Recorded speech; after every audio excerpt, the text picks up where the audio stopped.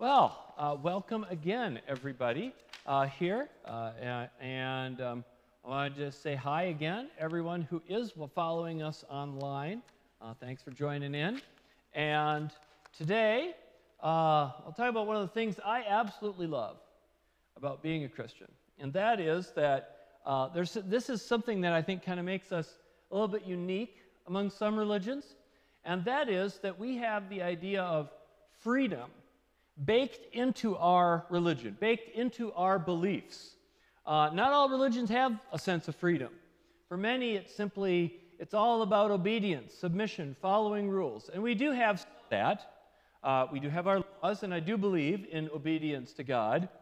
But freedom is such an intrinsic concept in what we do. For example, look at this is Jesus' mission statement. I go back to this passage a lot, I'll admit. But this is Jesus outlining what he's going to do and why he's there, right? So it says, when Jesus, came to Nazareth, where he had been brought up, he went to the synagogue on the Sabbath day, as was his custom. He stood up to read, and the scroll of the prophet Isaiah was given to him. They unrolled the scroll and found the place where it was written, "The Spirit of the Lord is upon me, because he has anointed me to bring good news to the poor. He has sent me to proclaim release to the captives, recovery of sight to the blind, to let the oppressed go free, to proclaim the year of the Lord's favor." So this is Jesus saying, this is why I'm here. And he'll say right after this, in your presence this has been fulfilled. So Jesus is saying essentially, why am I here? I'm here to do these things, including let the oppressed go free. So if we are following Jesus and his disciples, then part of what we do is we seek to also free the oppressed. So don't let anyone tell you that Christians should never talk about things like economics or politics. Jesus did. He did so people could be free. Now, we all know what happens next in the story, right? First one says, wait, isn't this Joseph's son?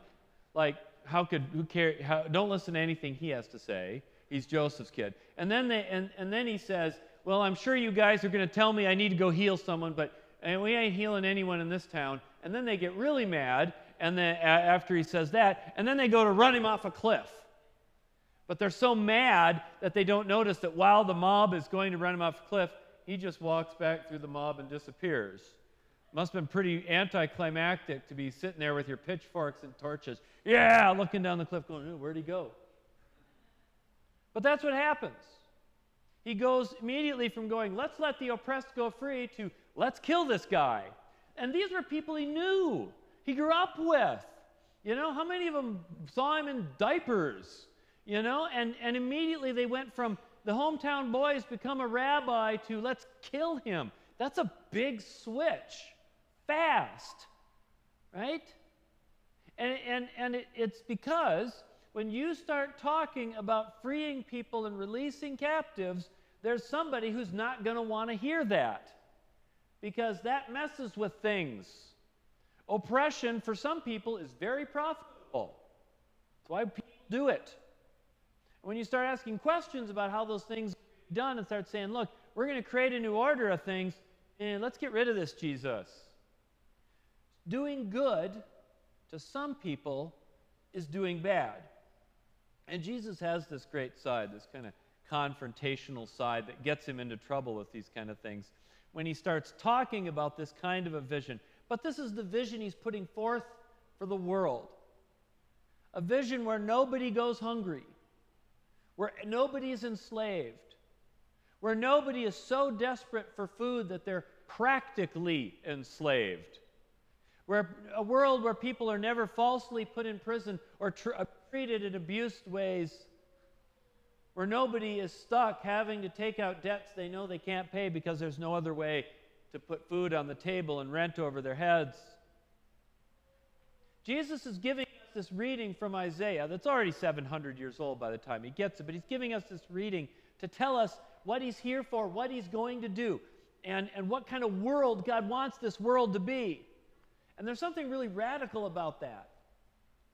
And I love that vision. That's why I keep bringing up this verse again and again. Make sure we don't forget it. What is Jesus' mission? Part of it is to let the oppressed go free and release the captives. Because when you have a vision of how things can be, you allow yourself to try to make it happen. If you believe it can't happen, then you'll never try, right? That's how anything is. I'll never try to do painting because I can't see myself doing it. I'll never try whatever. But if we have that vision, we believe that it can be, and not only that we believe it can be, but that God is going to make it happen, then now we're free to start making that a reality, and we're free to stop believing that things as they are is the only way they can be. But you have to have that vision, that insight of that new world. And what do you call this world? I call this world a world without masters. That's what I call it, a world without masters. Because if there's no slave, there's no master. If there's no prisoner, there's no warden. If there's no abuse, there's no abuser. If you want to make this world a world where everyone is truly free, then eventually some people are going to have to take a pay cut or find a new job. That's why freeing people makes you enemies, right? Masters don't like giving up their power, right? We had to fight a whole big bloody war over this. Let's look at another reading, very similar to what happens to Jesus. Acts 16, right? This was our Bible reading today. Nice long one, right? Actually, I was going to cut it in half. I didn't need the whole prison door thing, but it was too late by the time I realized I'd put too much text in there. Anyways, let's summarize this story. Long story. Paul and Silas are in Greece. They've been going around. Paul's been doing his thing, planting churches, casting out demons, healing people. In many ways, he's got that gift that the Spirit's given him that Jesus had. And he goes around, and he gets to this town, and there's this woman. It says she's young, doesn't give an exact age, and it says she's possessed by a demon. But because she's possessed by a demon, she has this ability to do fortune-telling. She's got this sort of demonic fortune-telling power, right? And her owners, and she's a slave girl, and her owners have figured out they can make big profits by selling access to her so people can hear that their loved ones miss them and care for them very much, right? Because that's what mediums always say. Have you noticed that? You never turn on and watch the Long Island medium, and she never gets there and goes, "Oh, wait, I'm hearing something. I'm hearing something. Yeah, Grandpa said you robbed him of his inheritance, and you got the money under the couch. It's in a checkbook number B32-578, the account routing number. He's got the account routing number in there, and he says that you stole the inheritance from him. Make sure to call Long Island PD right now." They notice how they never say that? It's never, "You were mean and cruel to me when I was in a wheelchair. I hope you go to hell." Whoa. It's always, whenever somebody talks to the dead, it's always, "Wait, I see the color blue, and she loves you and misses you." You know? And I would guess most people love and miss their would, but, you don't make money with bad news, right? I'll bet the cops would love to get their hands on that fortune teller, though. Come on, tell us. Who did it? Where's the stash, right? So, but this was the shtick. So she had this weird thing of being oppressed both in this world and in her soul. She was oppressed in body and in her soul. And she comes up to Paul, and like the demons always seem to do in the Gospels. If you read this, the demons, whenever they see Jesus, whenever they see one of the disciples, they immediately start going, identify them. Here's the followers of the Most High God. So this girl's running around going, followers of the Most High God. There goes the followers of the Most High God. And what does Paul do? Does Paul go, "Oh, well, I've been healing demons all my whole way through Asia Minor. Why don't I just heal her too? The power of Christ compels you." No. What does he do? He just keeps walking on. He's annoyed by her. He's annoyed by her. This is not the part of the story that makes Paul look very good, right? He has the power to cast out demons. He's done it. Why doesn't he do it? She's a captive to this this in her soul. Why doesn't Paul just make the demon go away? Instead, he ignores her. Well, what does the girl do? She keeps pestering him. She comes back day after day after day. Finally, Paul decides, just in order to shut her up, not because he seems terribly worried about her condition, just to shut her up, he's like, all right, in the name of Jesus, get out of her.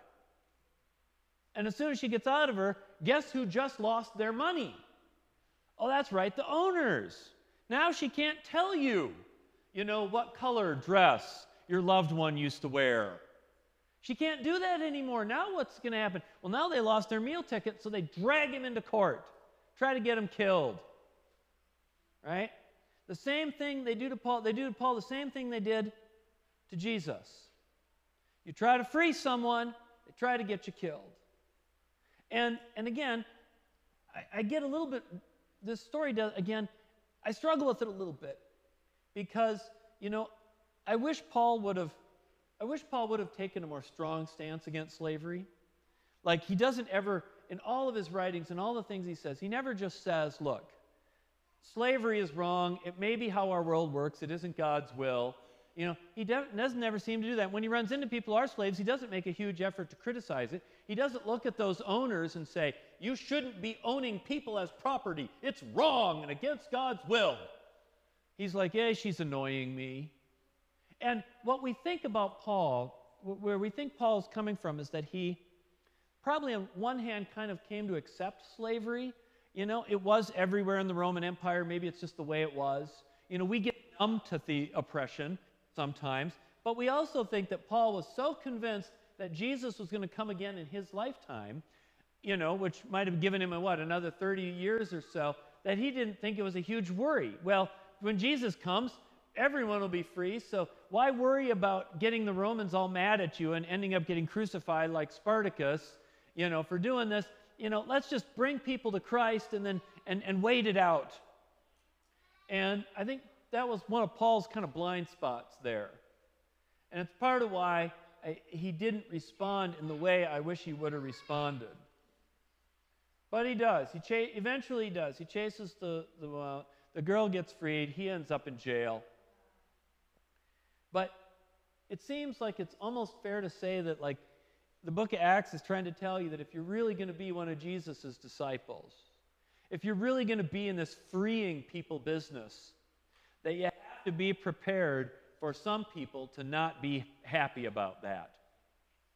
Because a world of freedom means a world with no masters, and masters don't like to give up the money and the power they have.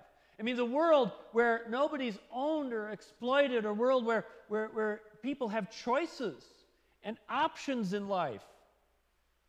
A world where if you want people to work for them, you have to actually pay them. You can't beat them into doing it or trap them into doing it. It means a world where nobody is a slave and nobody is a master. And you sit and you try to imagine what that world would be like. I've sat and I tried to picture that. I was writing this sermon, like, what would that actually look like? How would you actually, structure things? It took a little bit of thinking. I'm not sure I came up with the answer. But I'm not giving up on the vision, right?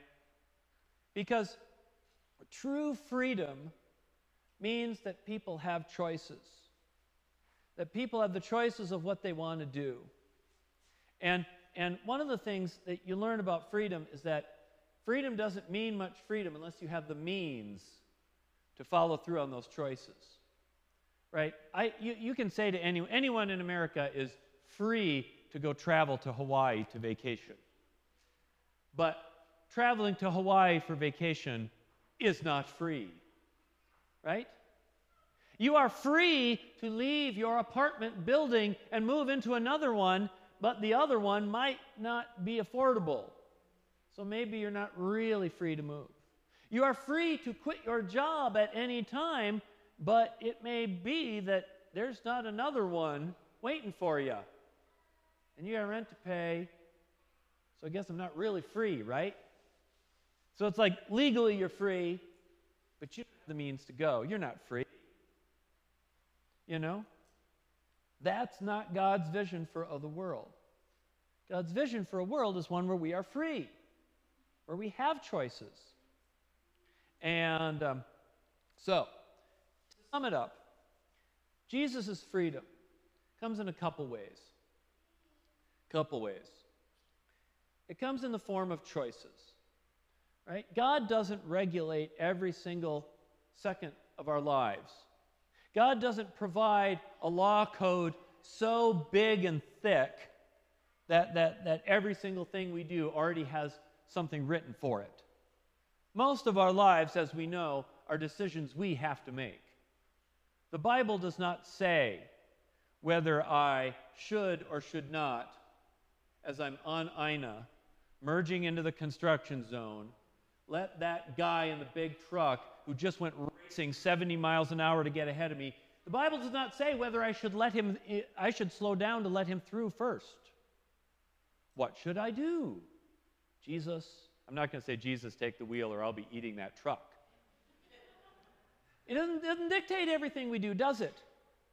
I mean, there's God's laws that doesn't answer everything. It's almost like God believes us or trusts us in a sense and says, I believe you, I'm going to give you choices, which is really trusting when you look at human history.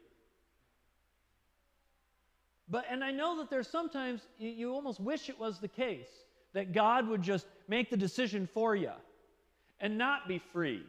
I mean, you always wonder, why do people not want to be free? If because you're not free, you're not responsible, right? I'm just following orders. It's not my fault. You know, and if God were to come and just spell out every second of my life in intricate detail, then I'm just following orders. I'm not stuck having to decide what to do. It's why freedom can be a curse almost as much as it can be a joy, right? But that's what Christianity does. Jesus gives us that freedom, along with the Holy Spirit, to guide us to make those choices. And, two, freedom has to come with dismantling some of these ways that keep people oppressed. And because, again, choice isn't really a choice if you have no way to act on it. You know?